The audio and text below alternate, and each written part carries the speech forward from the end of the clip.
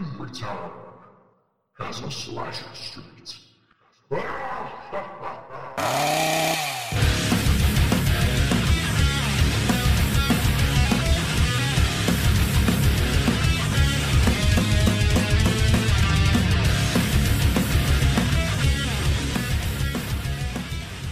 Hello everyone and welcome to this week's episode of Slasher Street Podcast. My name is Ryan Devlin and thank you so much for joining me once again. This is a horror movie podcast where each week I will be reviewing and discussing in detail a different horror movie from our epic collection here at the house. Hope you're all having an awesome week and apologies for the delay in getting this episode out to you. This week's just been a bit chaotic, so I haven't really had a lot of free time on my hands to record this episode, even though I've been absolutely dying to record this episode for weeks now. Ever since I watched this movie for the first time. I watched this movie that we're going to be talking about for the first time about 3 weeks ago, maybe even less than that, and I've already seen it 3 or 4 times. I'm absolutely in love with this film, so as you can tell already from the off, this week is going to be so much more positive than last week's review of Wrong Turn that we covered last week, which I did not enjoy at all. So this week I really wanted to get the positivity back up and talk about a movie that I, to be perfectly honest with, have fell in love with. So I'm super excited about this. So again, I hope you're all having an awesome week. Thank you so much for joining me. And if you haven't already guessed, this week on the podcast we are going to be talking about The Barn, which is a 2016 independent slasher film, which was completely funded by an Indiegogo campaign. We're going to get into all of the things about everything about this movie, the history behind this movie, the difficulties this movie faced, and then the absolutely incredible positive reaction that it got when it was released, which is obviously now leading into a sequel, which is just fantastic stuff. So now, before we get into the movie, I just want to quickly say that I'm not too well, for the past 20 weeks, this is episode 21, so the past 20 weeks, we've been releasing these podcasts weekly on, usually I think it's been a Friday, sometimes we've actually got them out a bit earlier on a Thursday, but for the most part, they have been coming, every week on a Friday, and normally I record it on a Thursday, release it on the Friday. So I'm not too sure about what the schedule is going to look like over the next, from this point on, to be honest with you, because here in the UK, everything is kind of getting a bit back to normal now. So I'm working most of the time back in my office. So for the past 16 weeks or however long it's been, I've been working from home, and obviously that's given me a lot more free time at lunchtimes and things like that to watch movies, write notes up, rather than travelling back and forth from the office and things like that. Also, now things like the pubs are back open, restaurants are back open, so I think life is really starting to get back to normal. Fingers crossed, touch wood, we don't get some sort of second spike of this absolute bastard shitter disease that's going around the world. But hopefully, at the moment, everything's looking pretty positive in the UK. So my schedule I've had at the moment of recording on a Thursday night, releasing on a Friday, watching movies, typing notes up, I'm going to have a lot less free time now. So I'm still going to release a weekly show, but when that's going to come, I'm not sure. So obviously the pubs are reopening from today, recording this as of the Saturday, so it should be with you on the Sunday or maybe earlier. So the pubs are actually open from today. So I'll be going to the pub next week a few times and making up for lost time. So it's just going to be, maybe a bit different. So some weeks we're going to release it on a Thursday, some weeks will be a Friday, some weeks will be a Saturday, some weeks will be a Sunday. It's not really going to be a set schedule, but there will be at least one episode a week coming. I can promise you that. So just to, for all the people who like to listen to the podcast on a weekly basis, I'm going to try and keep to a schedule as much as I can, but that's probably going to be, it's probably going to be quite flexible over the next, from this moment onwards, really, as to when we can type the notes up, get everything sorted. Because a lot of work goes into recording these, podcasts. I type the notes up, record the show, edit the show. The whole process is probably around about 4 hours from, start to finish, not including watching the movie. So, but I don't mind. I love doing this, so it's a lot of fun for me. So anyway, talking about that, let's stop talking about that. Let's start talking about horror movies. And for this particular episode, The Barn. So, as I said earlier, I absolutely love this movie. Super excited for reviewing this. Basically, if you want to watch this movie yourself, I think you can maybe get it on Amazon Prime, but I'm not 100% sure on that. If you're in the UK, you're probably the only real way to get a copy of this, because I looked at Amazon and things like that, because it came recommended through the Killer Flicks group. I looked at Amazon, eBay, could not find a copy of it in my usual places, and then there was just a link on the Killer Flicks group that someone had posted about, just someone said, about the Barn, and then said, oh, well, if you want to watch the Barn, you need to get it from Scream Team Releasing. So obviously I've plugged those guys for the past few weeks on the podcast, but really that's mainly the only way you're going to get your hands on a copy of this, unless you get it pre-owned, luckily somehow on eBay or something like that. But yeah, if you want to watch this movie, head over to Scream Team Releasing. Just Google Scream Team Releasing. They have stores of loads of horror movies on there, loads of independent horror. Check out the Barn, and just do what I did, which is basically bulk order. Order quite a few things to make the shipping to the UK a bit more affordable, because you're probably looking around about £16 to £20 shipping on top of your items. So it's a pricey endeavour, but it's definitely worthwhile just to watch this movie. It's absolutely awesome. If you're listening in the States, then it's probably only $5 or something. It's probably really cheap to post to internally in America, but. So that probably isn't too bad, but obviously if you're doing it from the UK, then it's probably going to be a bit more pricey. So let's just talk a little bit about the history of the movie, some of the things about this movie. Just you'll love it before you even watch it, just based on what I'm going to tell you right now. Now, obviously this is going to have a lot of spoilers in this review, so if you've never seen the movie, don't want to know what happens in the movie, probably best to not listen, but we're going to have to go through spoilers and everything of this one because it was such a fun movie. So, the movie is directed by a guy called Justin M. Seaman, and yes, he loves how hilarious his name is. He says that in all the special features on the Blu-ray. He absolutely loves it. So, he wrote this movie when he was 8 years old, or 7 or 8 years old. He was a big 80s horror movie fan, and essentially wrote his own horror story, creating these villains. Now, the villains themselves are incredibly marketable villains. We've got the Boogeyman, we've got the Candy Corn Scarecrow, and Hallowed Jack. They look amazing. They have great names. They all have different abilities and different powers. And just the fact that an 8-year-old child created this amazing story and these amazing characters just speaks volume for the creativity of this guy, and just awesome that he managed to get this movie made. And it was always his dream to get this movie made, and he eventually just said one day, from what I can remember from the special features, because I've watched them all, because I just loved this movie so much that I just had to watch all the making of documentaries, which I don't really do a lot of with the DVDs that I've got, but this one I just had to watch the making of. I had to hear the interviews with this guy and hear the interviews with the cast, because it was just incredible. And basically he said if he doesn't make this movie, then somebody else will, and he'll never be able to live with himself. But he created this amazing story and just got it funded. It's 100% funded on Indiegogo, fan film campaign kind of thing. He got the movie funded and just went from there. It's just absolutely brilliant. This movie, it's just a love letter to 80s horror movies. It's just done so well. The just little things like the burn marks. It's meant to look like you're watching an 80s movie VHS that you've just found and put in, and it looks so well done. It just looks perfect. So when they're switching from scenes in the movie, they have like these little burn marks in the sides, and it's just incredible. It just looks awesome. It feels genuinely like you're watching a VHS tape. Now, the movie that I kind of plugged last week, which I also got from Scream Team Releasing, Dude Bro Party Massacre 3, that itself is also meant to look like a lost VHS tape, but it doesn't really come across like that. Some parts of it does, but not the whole movie. Most of it looks like it's filmed on, pretty modern technology cameras, and, released on modern DVD, high def.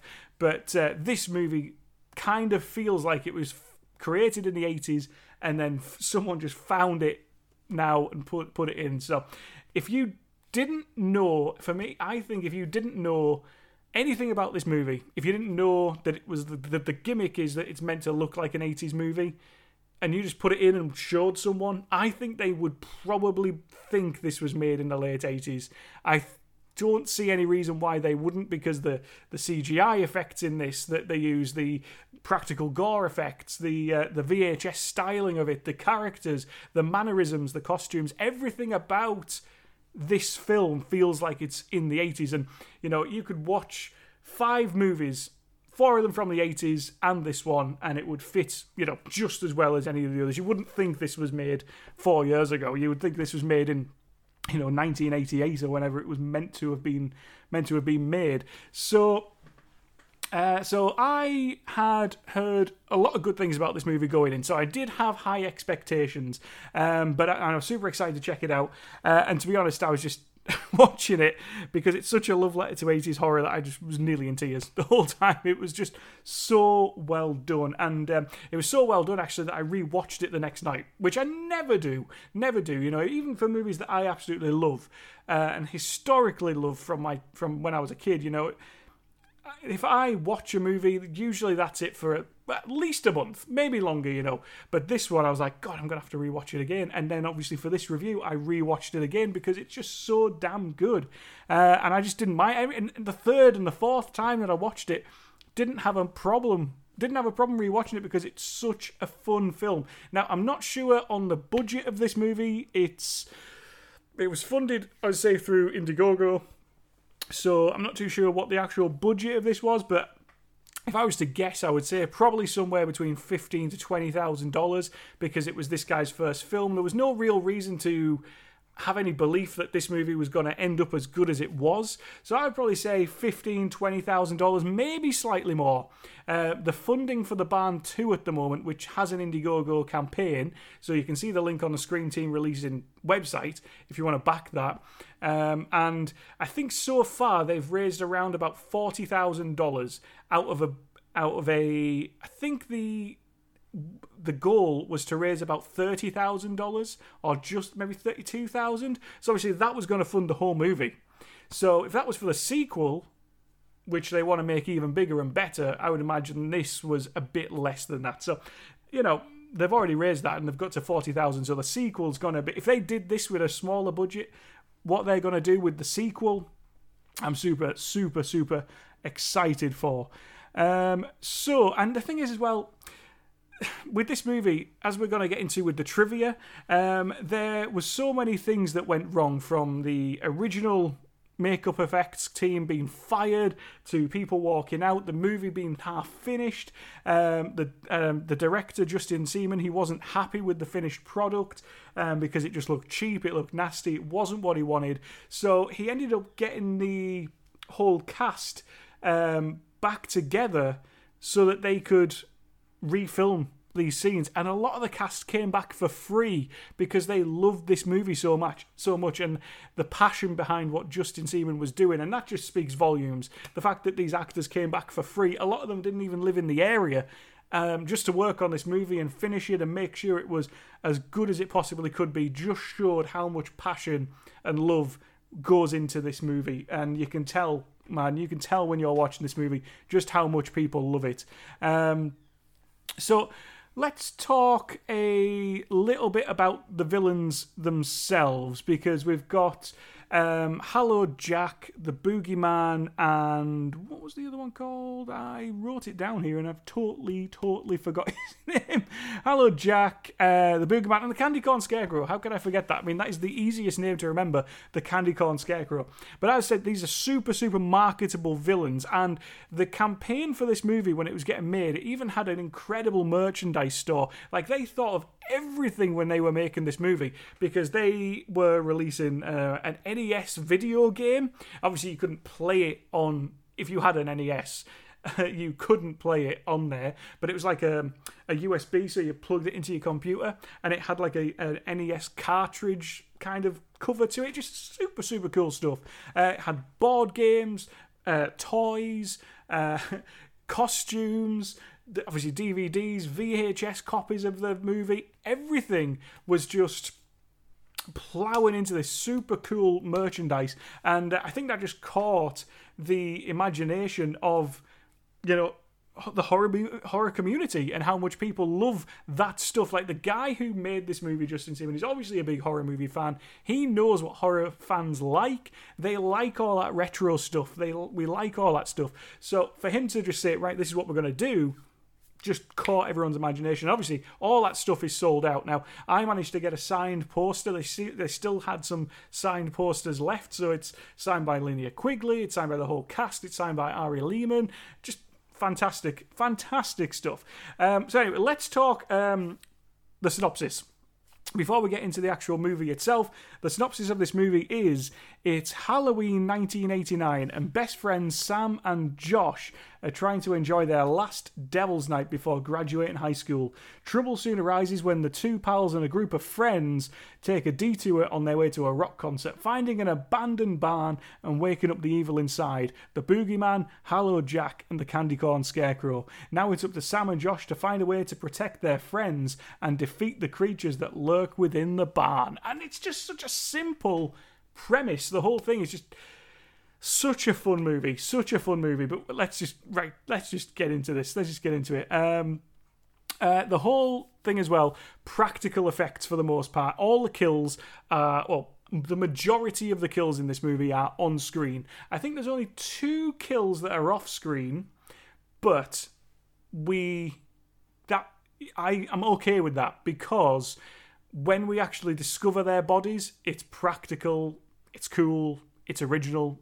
I love it. So I can let them off with a couple of off-screen deaths because it's to build up to the discovery of their bodies, which just works perfectly well. There are some CGI effects in this, as I say, but the not CGI kills.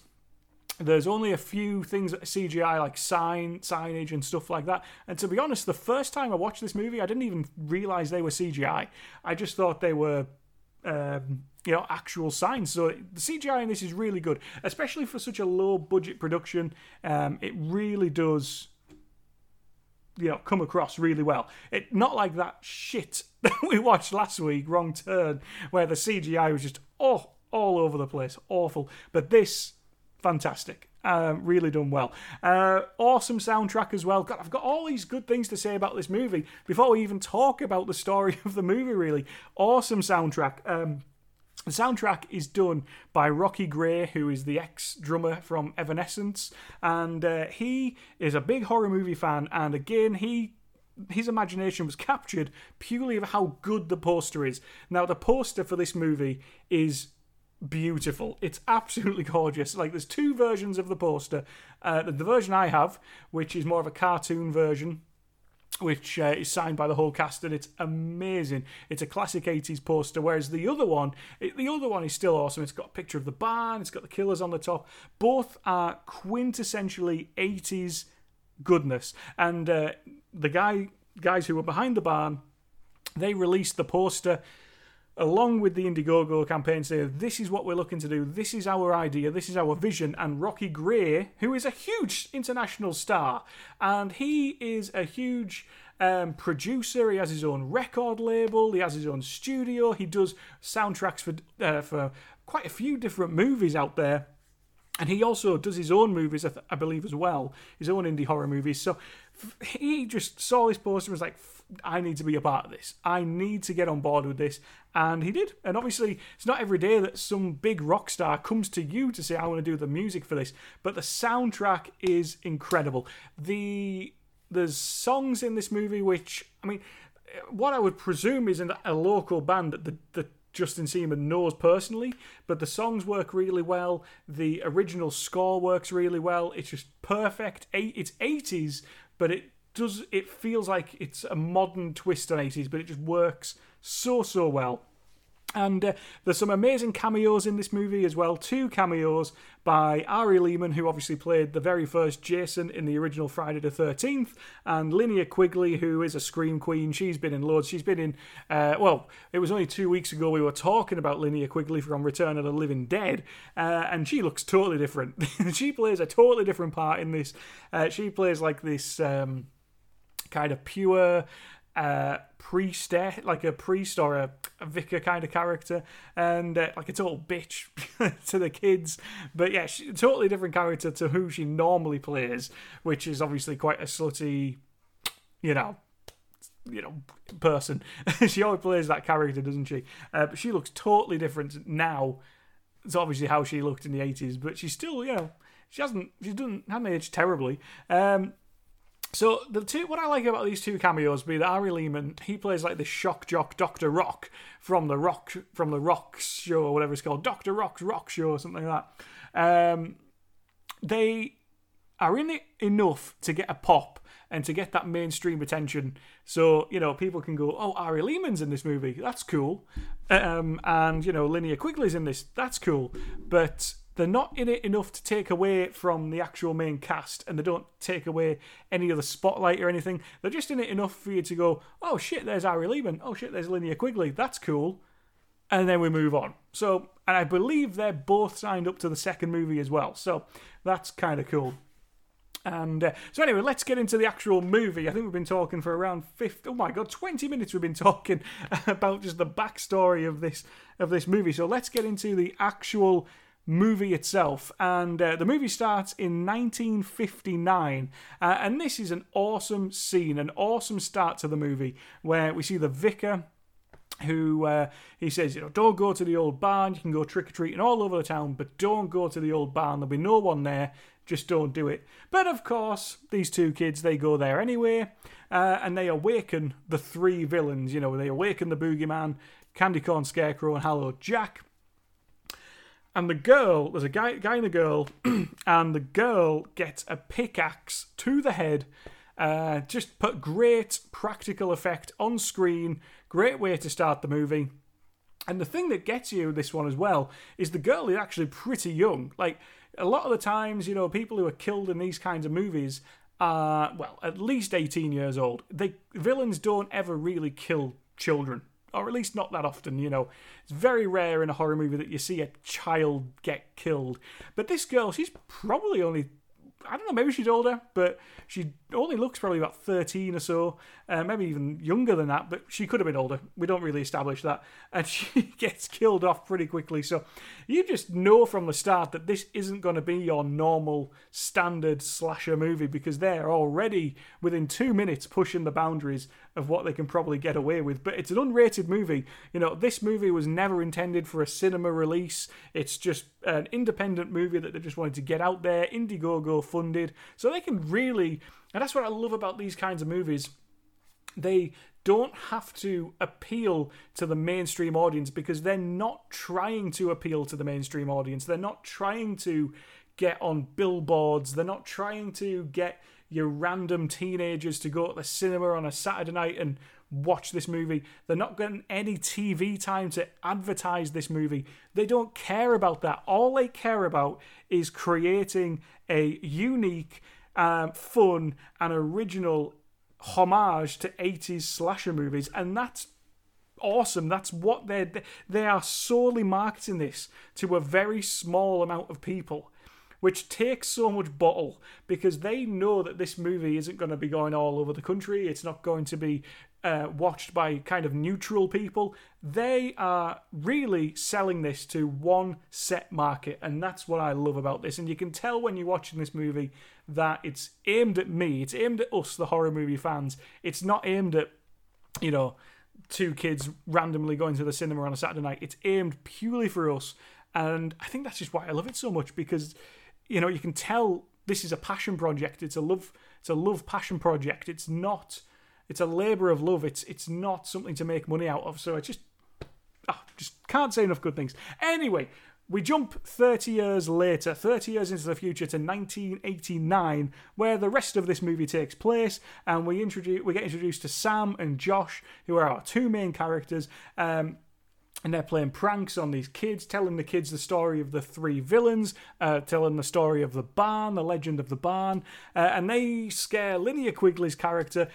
Just a hilarious scene, because she throws up this kind of, you know, like a little bucket that you collect your trick or treat stuff in, throws it in the air, and it whacks her on the head. It's just hilarious. And totally, like, if you watch the bonus features of this DVD or the Blu-ray, they filmed like that 6 times, and they show every take. And only on that last take did they throw it up and it hits her on the head, just by accident. So that's the one they used.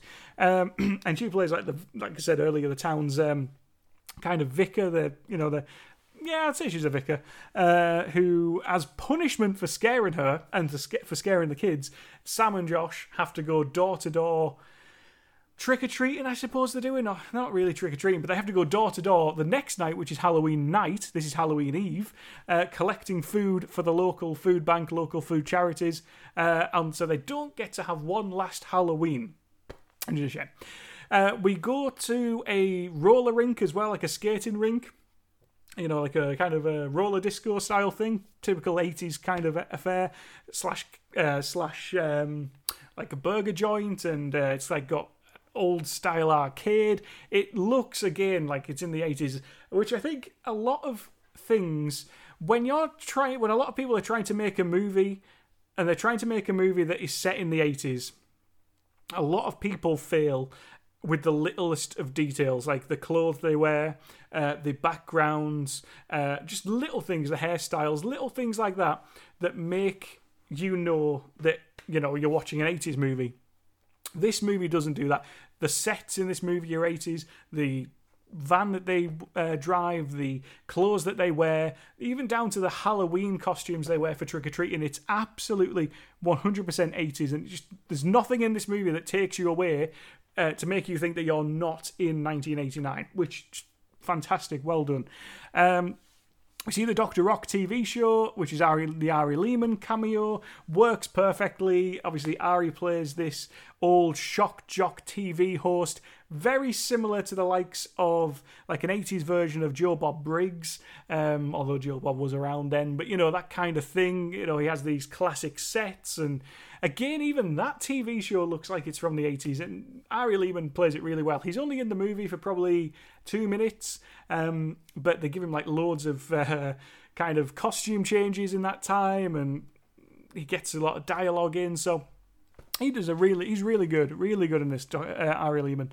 And on his show, we see the band Demon Inferno, who are just the most quintessential 80s metal band. I think I can't remember their names, but they're like, I think the lead singer's he's something like Shadow Michaels or Brett something. It's like Brett Shadows. It's like the most 80s standard heavy metal band names ever. And they announced that they're playing a special one-off hometown show the next night.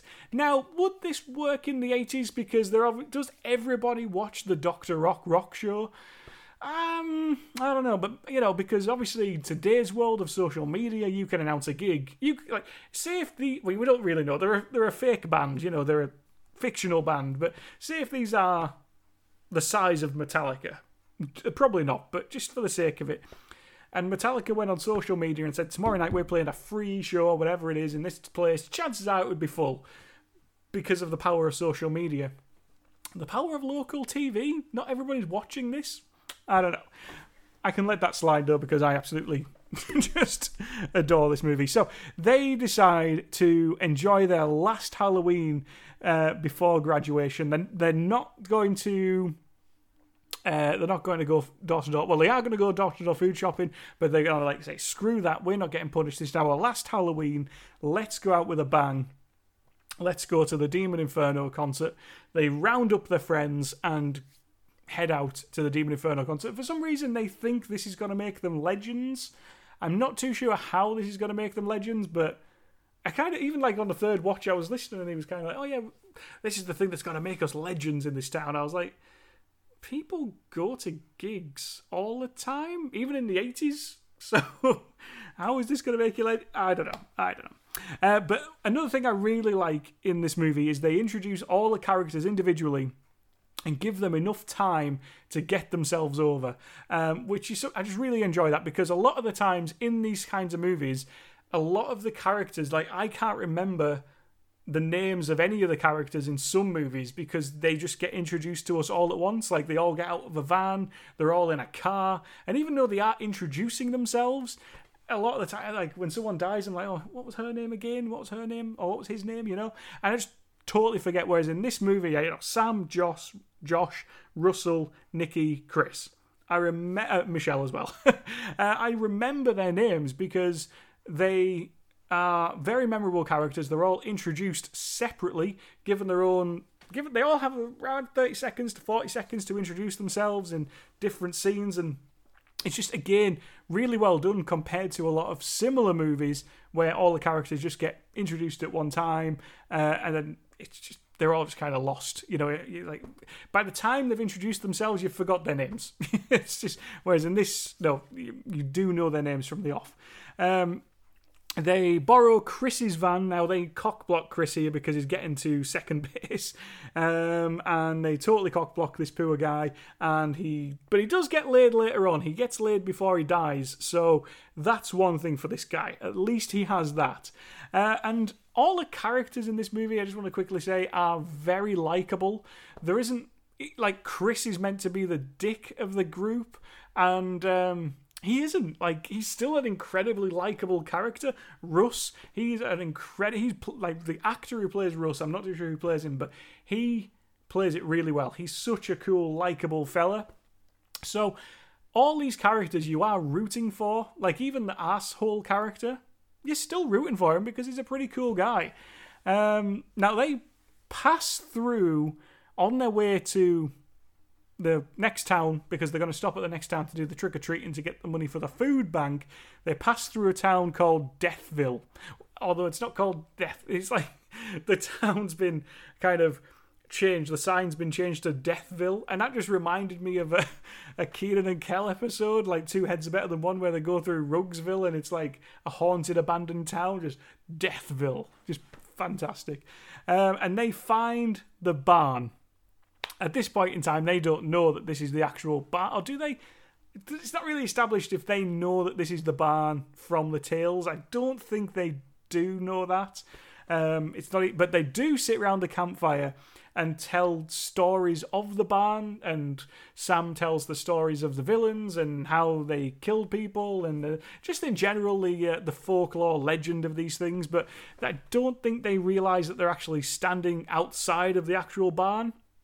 At least I don't think so. Maybe they do. But hey, another great bit of dialogue in this section as well when they're all talking around the campfire. I think Sam is telling a story of Hallowed Jack, and he tells some about how he killed someone and ripped their skull out, and then Chris says, that's all bullshit because it's not possible to carve someone's skull out. Well, later in the movie, we find out that's not the case, Chris, but, that just kind of sets it up perfectly because that it was very similar. What movie was it that we watched the other week? Oh, what movie was it? Where someone... I can't remember. Damn! It was again where someone said something about they can't do this or they can't do that, and then that's what ended up happening to them. Oh, man. Oh, if that comes to me, I will say, but I can't remember what that was now. Oh, that's so annoying. Damn. Well, never mind. But I can't remember what it was now. I've just, yeah. Well, let's move on. Let's move. I don't want to think about that for too long, but yeah. So they dare Sam to knock on the barn door, say trick or treat 3 times. They all go with him, and they awaken the villains. They awaken the 3 killers, the 3 evil spirits of the barn, the Candy Corn Scarecrow, the Boogeyman, and Hallowed Jack. Now, but they don't see them at this point in time. They just go into the barn and they don't see it. Now, they all go into town, but Russ stays behind in the barn. They kind of check the barn out. It's all like really creepy and stuff like that. And Russ is like, "Oh no, I'm gonna stay here and check out the barn." And you're like, "What? Why would you do that? Why would you do that? Like, yes, 2 of them are going to get laid, but why wouldn't you go into town with the 3 other guys?" And he's like, "Oh no, I'm just gonna stick around and check out the barn in the middle of the night and listen to his heavy metal music." It's like, come on, man, it's terrifying out here. So But so they all go, but he, for some reason, stays in the barn on his own. And this is where we meet the Boogeyman officially for the first time. We do see him earlier in the movie when he kills that girl, but for the first time is where we actually see the Boogeyman. And Russ is killed off screen. So this is what I said earlier on, where a couple of the kills in this movie are off screen, but when we do eventually find the bodies later on, that payoff is worth that. And I feel like that works really well because all the ones that are killed on screen, the effects are great. And it looks super good. Whereas this one, I was like, oh, killed off screen. But then when we discover the body, it's like, right, that's good, because I would much prefer that to have that big payoff at the end. So anyway, Sam, Josh, and Michelle, they go into the town to trick or treat, fill their bags up, get this job done. And they're all wearing very basic 80s costumes, which is another thing I really love about this, because obviously in today's modern world of Halloween, maybe not so much in the UK, well, yeah, kind of, people Halloween, trick-or-treating, but definitely in America, there's a big cosplay thing now, isn't it? It's like, has been for probably the past decade.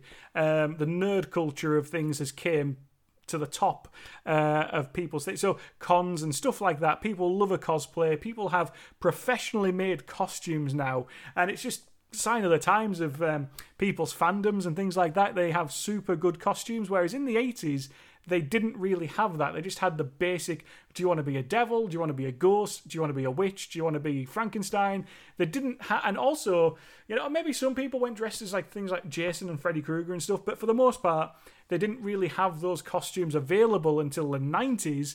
So people in the 80s, they just had kind of bog standard costumes, and they do, like, they wear the devil. He wears a devil costume, Josh. Sam wears the kind of skeleton costume. Michelle wears like just a standard witch costume. So they're all cheap, basic costumes, but it just really works because it fits in perfectly with the fact that we are in the 80s. So back at the barn, we see the candy corn scarecrow for the first time, and he kills Nikki, who is Chris's girlfriend. Now, they do get laid before this. We kind of see that. Our one and only time in the movie we see any boobs, and they're fake boobs. They're not really the girl's boobs who plays the girl in the movie. They are. She's got a boob double, so because she didn't want to get naked. So, you can kind of tell as well when you're watching the movie. They have like this close-up of her boobs, and they look totally different to her when we see her actually clothes. They're over-exaggerated, but, I'm sure there's blokes out there that won't complain about that, but you do get a boob close-up in this movie. Only once, though. Not like something like Sleepaway Camp where every scene there's boobs. Anyway, she gets her arm cut off, and this looks pretty decent. The candy corn scarecrow, he just cuts her arm off. It looks pretty good, and we don't really see her until later in the movie. And again, the payoff of that is so damn good. The payoff, we see her get her arm cut off, but we don't see, we don't see what happens to her next. But the payoff of that is brilliant. So Chris, he goes to the barn to try and find Russ because he thinks that he's perving on them, and he finds the Boogeyman. He finds him, and he's mincing up Russ and eating him, and it looks gross. And we see Russ's head, and this is the payoff because it looks so good. The head itself looks such a damn good job. The makeup, I don't actually know if it's his real head or a prosthetic, head, but it looks so good, like perfectly done. The gore looks good, just great stuff. Really good reveal, really good practical. So Chris, he manages to escape and runs into the town. Now, this is probably my only minor complaint about this movie. The first time I watched it, I was like, yeah, okay. And then the second, third time, I was like, yeah, okay. This is the only thing that I feel this movie could have done better on. And to say that this is the only thing that the movie could have done better on is crazy. There's so much good stuff about this. But the villains themselves are pretty easy to escape from and pretty easy to defeat later in the movie. So, although they are super scary, super well done, super cheesy, they are pretty easy to defeat. So my one and only complaint about this whole movie, to be honest with you. So, the three demons, they head into town and they go on this big killing spree. We see them killing people in houses, and it's just awesome. They just go and kill anyone basically without a Halloween costume. They go and kill. So, we get to the high school Halloween dance, and there's this badass bluegrass punk band playing, and it's just super good. Like, I was like, man, really good tunes, really cool scene. And the vicar shows up, who we met at the very start of the movie back in 1959, and it's like he just shows up to like do like this speech on the stage, and they give him. And I think I know why they did this, but there was no need to do it whatsoever. It's hilariously bad. They kind of give him this stuck-on beard, because we see him in the next scene, which I'm guessing was filmed before this scene. I'm guessing they filmed the scene in the barn later in the movie where the vicar has a natural beard, and then they had to bring him back to film this scene, at which point in time he had shaved said beard. So because that scene was set in the future, it was already in the books, they couldn't go back and re-film that. They had to give him a fake beard to kind of explain, he does have a beard, because you couldn't have had one scene with him having no beard, clean shaven, and then a scene that was meant to have happened an hour or two later with a full beard. So I can totally see why they did it. But the beard looks absolutely terrible. It looks hilariously bad. It looks like the beard that Gary gets stuck on when he gets turned into a terrorist in Team America World Police. It's like these stuck on random bits of fur, and I don't know if they did it on purpose. And plus, it's black. The beard itself is black. When we see him later in the movie, he has like a natural grey beard. So it's just, I almost think they just shouldn't have bothered doing that. I think it added to the hilarious nature of the whole thing, but it didn't really. I think they could have got away with having him clean shaven in this scene and then having a beard in 2 hours later. I didn't think there was any need in it whatsoever. He just had this terrible, terrible beard. It was like you say, Durka Stan beard from Team America World Police. Now, we see George as well in this scene, who was the boy from the start of the movie back in 1959, and he tells Sam and Josh basically what happened all those years ago.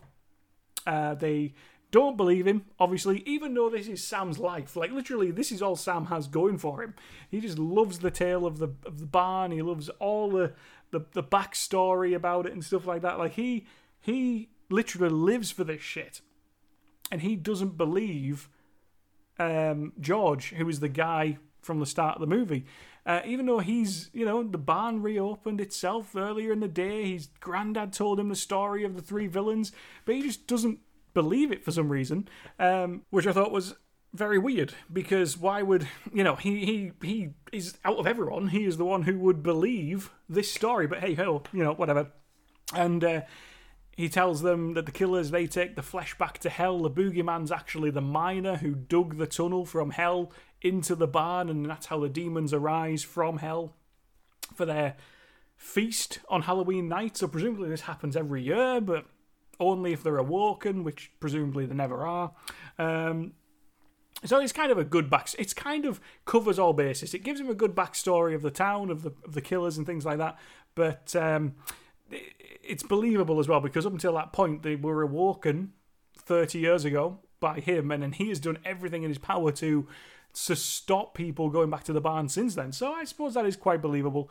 But hey, we have this absolutely incredible kill montage. Like, honestly, this is one of the most fun things I've seen in a horror movie for probably ever. And this particular scene, I mean, I was in love with this movie anyway, to be honest with you. I was absolutely in love with this movie, but this scene is so damn good. It's a kill montage. We have so many practical kills. Somebody gets their face ripped off. Somebody gets like a corn stick through the eye. People get spiky fingers through the back of the head, through in there. Loads of blood and guts going everywhere. Loads of great practicals. It's just awesome. It's just super fun. It's cheesy, insane goodness. And, probably around 20 people or more get killed off. Probably die on screen in around 3 minutes. So it's just such a fun scene, because up until this point we have had quite a few good kills, to be honest. I was kind of, bigging myself up here that there was going to only be the kids who are the main kids who die, and maybe one or two others. But no, literally the whole town gets butchered, and about 20 odd 30 people get killed in 3 minutes.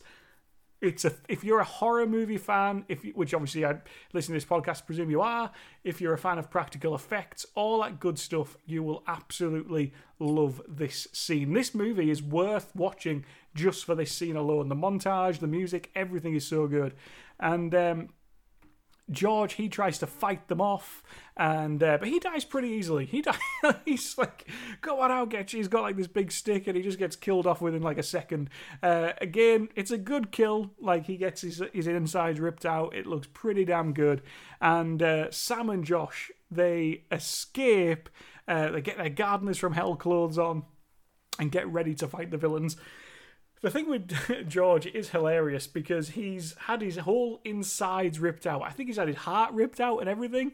And he's just kind of lying there talking to Sam and Josh normally before he dies. It's super good. Super funny. I think it's meant to be quite tongue-in-cheek. It's not meant to be taken seriously. It's very funny. And we find Chris's head. This is another great scene. So again, earlier in the movie, he said, it's impossible to get your skull ripped out. And they find him, his head's like in some sort of sack. They take the sack off, and his skull has been carved out, and his head is turned into a hollow jack-o'-lantern. So it looks super fun. The effect probably could have been better, but it looks good. I'm happy with it. And we also find Nikki's body as well in this next scene, and it's a total homage to Cannibal Holocaust. There's quite a lot of homages to 80s horror movies in this. Definitely the Cannibal Holocaust one here, where her body is impaled on a spike, and her eyes have been ripped out, her tongue's been ripped. It just looks awesome, look really good practical. Her arms off. It's a great homage to Cannibal Holocaust. We also get a slight homage to The Burning, and not really by any kills that happen, but we're just like they almost get a shot, and it perfectly copies the DVD Blu-ray cover of The Burning with the two garden shears. It just looks really cool. Like within 10 seconds, Cannibal Holocaust, The Burning, they just get all of them in straight away. This movie has these classic CGI lighting effects as well. So anytime the villains get punched or knocked over or stabbed or killed, they have this like classic CGI outline kind of lightning effect. I think it just adds to it perfectly for me. Makes it feel like it's made in the 80s, because that's what they had back then. That's the CGI that they had. So although it maybe looks a bit cheap, it works perfectly well in this movie. And we get back to the barn so they can destroy the flesh. And it was the vicar all along. And this is where we see the vicar with his natural white beard, not the Durka Durkistan beard from Team America World Police. And he worshipped the devil. He's the one who brings them here for the feast. Classic 80s twist, as it is, of course. And there's demons there in the church, kind of the church barn, who have visited from hell. Michelle is there. She's been used as a sacrifice. The costumes look good of the extra demons, I think. Just quite standard costumes. Practical costumes, though. That's what I like. Josh, he killed the candy corn scarecrow, but we don't see that on screen, which is a shame. We kind of see bits of it, but not a lot of it. But anyway, he comes in, dresses the candy corn scarecrow. He took his costume, and they both defeat the vicar. Sam and Josh defeat the vicar, freeing Michelle. Now, the vicar does die pretty quickly. Just get a quick stab through the chest, and that's him done. So he dies pretty easily. The demons in the church die pretty easily as well, but the effects on there are really good. Like, they get the head sliced off, all that good stuff, blood everywhere. It looks super, super good. So Sam, he manages to save Michelle from the sacrifice and tells her to escape, take the food parcels with her, take them to Linnea Quigley's character, and, he wants to be remembered for doing the right thing. The right thing here would be to get in the van and drive away. Back to your hometown. Because these demons are going back to hell at midnight. Yes, they've eaten their flesh, but these people have already died. So there's no... that bit I didn't quite get, but, go home. Drive away. There's no need to follow this up. But they go back into the church because they want to destroy... Into the barn, rather, not the church. Because they want to destroy the flesh before midnight, so the feeding doesn't happen, because all these people are coming up from hell for the big feeding. And we get the final battle in the basement of the barn between Sam and the Boogeyman, which is really good because throughout the whole movie it's bigged up that Sam is scared of the Boogeyman. It haunted his dreams from the stories that his granddad would tell him and things like that. So that was really good that the final battle was between Sam and the Boogeyman. And we find out here that the Boogeyman was actually wearing a wig and the helmet of someone called Daniels the whole time. And he's obviously, once we take off the wig and the helmet and stuff like that, he looks more like a demon, more like a Boogeyman. So, but I'm not sure what that was like coming from. Like, Daniels? Like, Sam reads it, goes, what the hell? Like, he's quite shocked that it says Daniels, and I'm like, well, did he steal that from someone?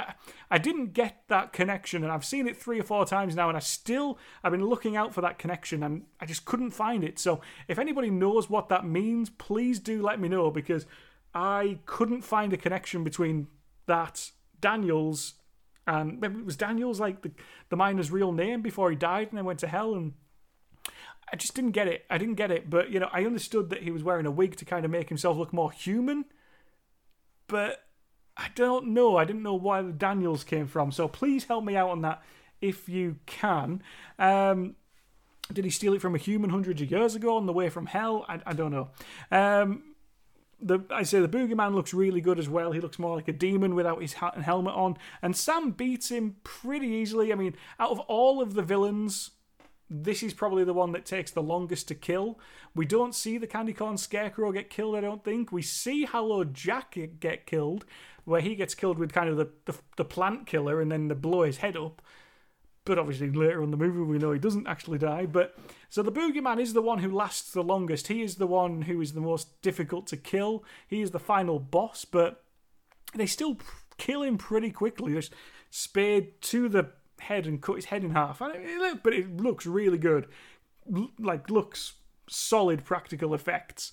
And basically, Sam and Josh, they know they're trapped in the basement. The devil's coming for his feast, and they realise they tricked the treat by poisoning and destroying the flesh. So now they have to be tricked themselves because they tricked the treat. So they have to stay and fight the devil because the devil's coming for his feast. And the very last thing we see in the main movie is the devil's arm coming up from hell and Sam and Josh like going to attack it, and then it goes boom, the barn, and it perfectly sets up the second one, which I believe is going to be called The Barn Part 2 Devil's Railroad.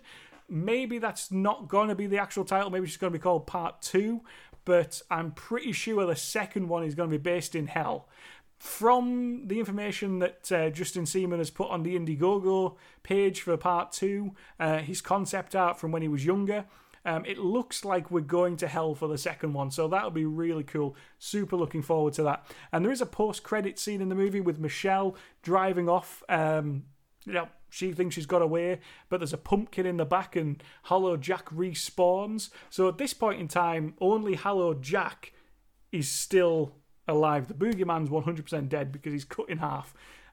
Candy Corn Scarecrow presumably dead. So Hello Jack is the one who survives. He respawns in the van. Again, it's the perfect ending because it leaves it open for that second one where we want to find out what happens to Michelle. We want to find out if she survives Hello Jack.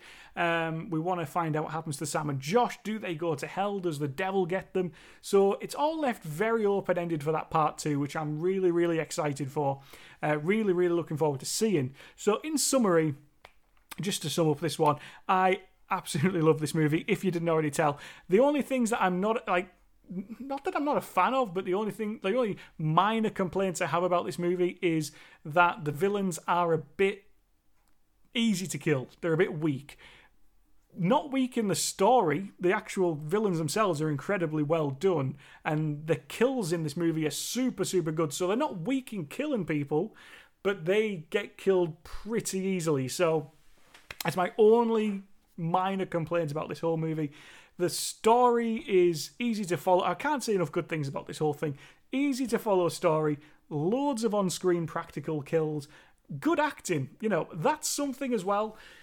A lot of these independent movies have sometimes, not all the time, have some sketchy acting. And I didn't find the acting in this movie to be bad whatsoever. I thought it was pretty good, to be honest with you. I thought, as a highlight, Russ was a highlight. I thought he was very good acting. Chris was good. Josh was good. Sam's character was, out of the whole group, maybe the weakest of them all, but I still think he did a good job. And especially on a second and third time watching, I really enjoyed his performance. So acting was good. Good cast. The cast were incredibly good. Good cameos. Fun, marketable villains. I'm really looking forward to the Barn Part 2, because I want to see if they bring these 3 villains back, because that was what was a big selling point of this movie, was the villains, how the villains looked, the names of the villains. That was a huge selling point of this movie. So because 2 of them died and only Hello Jack survived, I'm not sure how he's going to do that in the second one, but maybe he's going to have to bring them back. Surely to God. Somehow they'll respawn in hell or something like that. But for me, this is a perfect movie for my taste. It's cheesy. It's got incredible practical effects. It's a good story. Classic 80s feel to it. It's made with love. I know that's kind of cheesy to say, but it really is. It's such a passion project. It's a labour of love from Justin Seaman. He did such a good job with this. I can't applaud him enough. So 100%. Would I recommend this movie? Yes. This is right now probably a top 10 movie for me, because I just love it. I just fell in love with it. I could rewatch this movie every night for the rest of my life and never get bored. It's that kind of movie. It's that kind of fun movie that if there was only going to be this movie left on Earth, I'd still enjoy it. So, very, very good. I'd give this movie maybe a 9.5 out of 10. Probably stick with a 9, because, there's a few things that could be better, but not really much. And we're talking minor things. So, 9 out of 10 for The Barn. Check it out. Screen Team releasing. Or try and find a copy somewhere, but definitely check this movie out. So, to end the podcast, as we have done every week, we're going to end it with a bit of trivia about this movie. Now, we've already got into quite a lot of trivia about this movie in this episode, so some of this I'm trying not to repeat myself too much, but we'll get there. So let's get into the trivia. So the production was plagued with issues and eventually was shut down halfway through filming. However, director Justin Seaman convinced the entire cast and crew to come back and finish his lifelong dream project. Almost everyone came back and worked for free, even after some of the actors had moved to places like New York, but they all came back because they believed so strongly in the director's vision. How amazing. Just amazing. The original special effects artist was fired, and every scene with effects had to be reshot, which cost the production thousands of dollars. And again, in the special features of the Blu-ray of the making of, they don't hide any of this. They don't hide any of the issues that they had filming this. It's out in the open on the DVD for you that they talk about. They're pretty open with it all and what happened and honest, and I really appreciate that. And they kind of show you what some effects looked like, with the original special effects team, and then they brought in a new team who again wanted to be a part of the project, loved the idea, and then they showed you what their effects looked like, which was the finished job. Just chalk and cheese, just couldn't be different. It was like, kind of takeaway burger versus steak burger from a 5-star restaurant. It's like that's the difference between what these effects look like. Writer/director Justin Seaman portrayed the Boogeyman as a last resort because they couldn't find an actor who was willing to undergo the extensive makeup required for the part. And I bet you now there'll be loads of people wanting to play that role in part 2.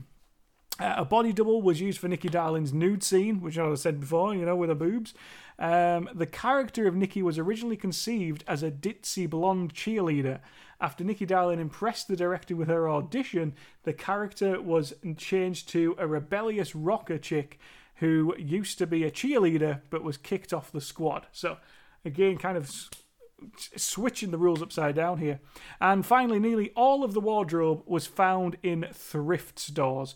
So that wraps up the trivia for this week. I think we're going to go pretty much dead on an hour for this show as well. We're almost at an hour, so I think we're going to go dead on an hour. But that wraps up the trivia for the band. So that's episode 21 wrapped up and in the bag. I hope you've all enjoyed this week's episode, and I implore you, please, please, please go and check out The Barn. It's just such a super fun movie.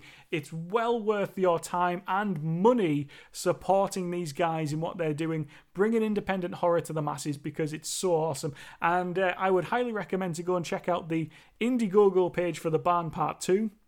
The link is on the Scream Team Releasing website. Click that, and if you've got money to spare, then back it, just because I think the perk is only about $30. The main one is $30. So that's, if you call it from the UK, it's like £21, and I think you get the Blu-ray, a signed poster, and it comes in like a special VHS style box for when The Barn 2 is ready, and I believe it's going to be ready at the end of the year.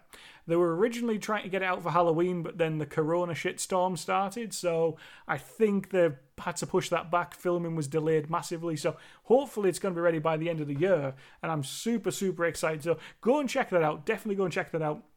It is well worth your time, your money, your investment into these guys, because when you watch this movie, you'll know exactly what I mean. Just the love that went into this. Can't say enough good things about it. So, next week on the podcast, I was a bit unsure about what to do next week on the podcast, to be honest, and I'm still a bit unsure. So, we're kind of going to leave it open-ended, because I'm not sure what movie we're going to do, because I've got a ton of movies that I want to watch this week that I haven't watched in a long time, some new movies as well. So what we're probably going to do is I'm going to kind of give it a couple of days, see what I feel like, and we're going to watch a few movies as we do anyway in the house, and then I'm going to just pick one of them. So it's going to be a bit of a surprise next week as to the movie, which, it's going to be coming pretty early, because this is going to be released on Sunday, and I'm going to try and get the next episode out before the weekend, because that's just, I don't want it to go like 2 weeks without a show. So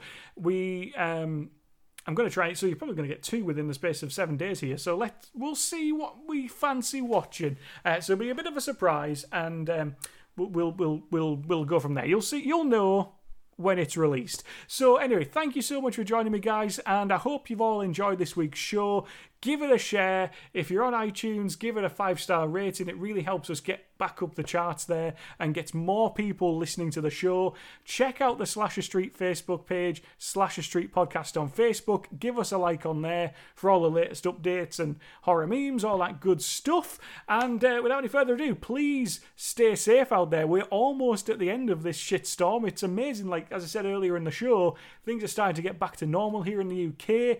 Theme parks are back open. I think we might actually get to Disney in September. Who knows? I'm not holding up. Disneyland Paris, not America. Definitely not going to America this year, or for the foreseeable future, the way things are going, unfortunately, over there. But we might actually get to Paris in September, the way it's going. So support your local businesses, support horror. Just keep focused, keep positive. It's all good stuff. We're nearly there.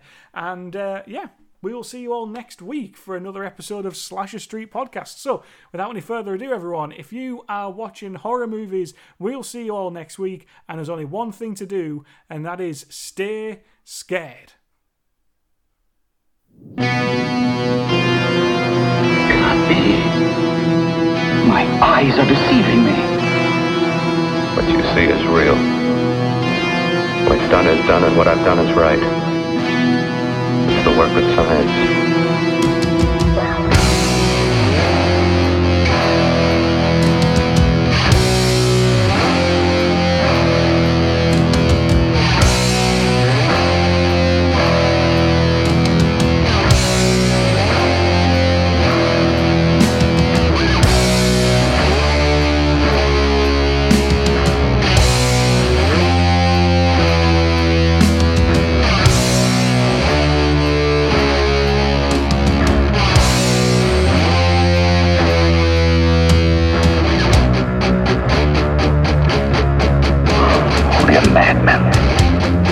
Don't argue with me. How can you make an experiment of horror? Then you intend to go through with it? Yes.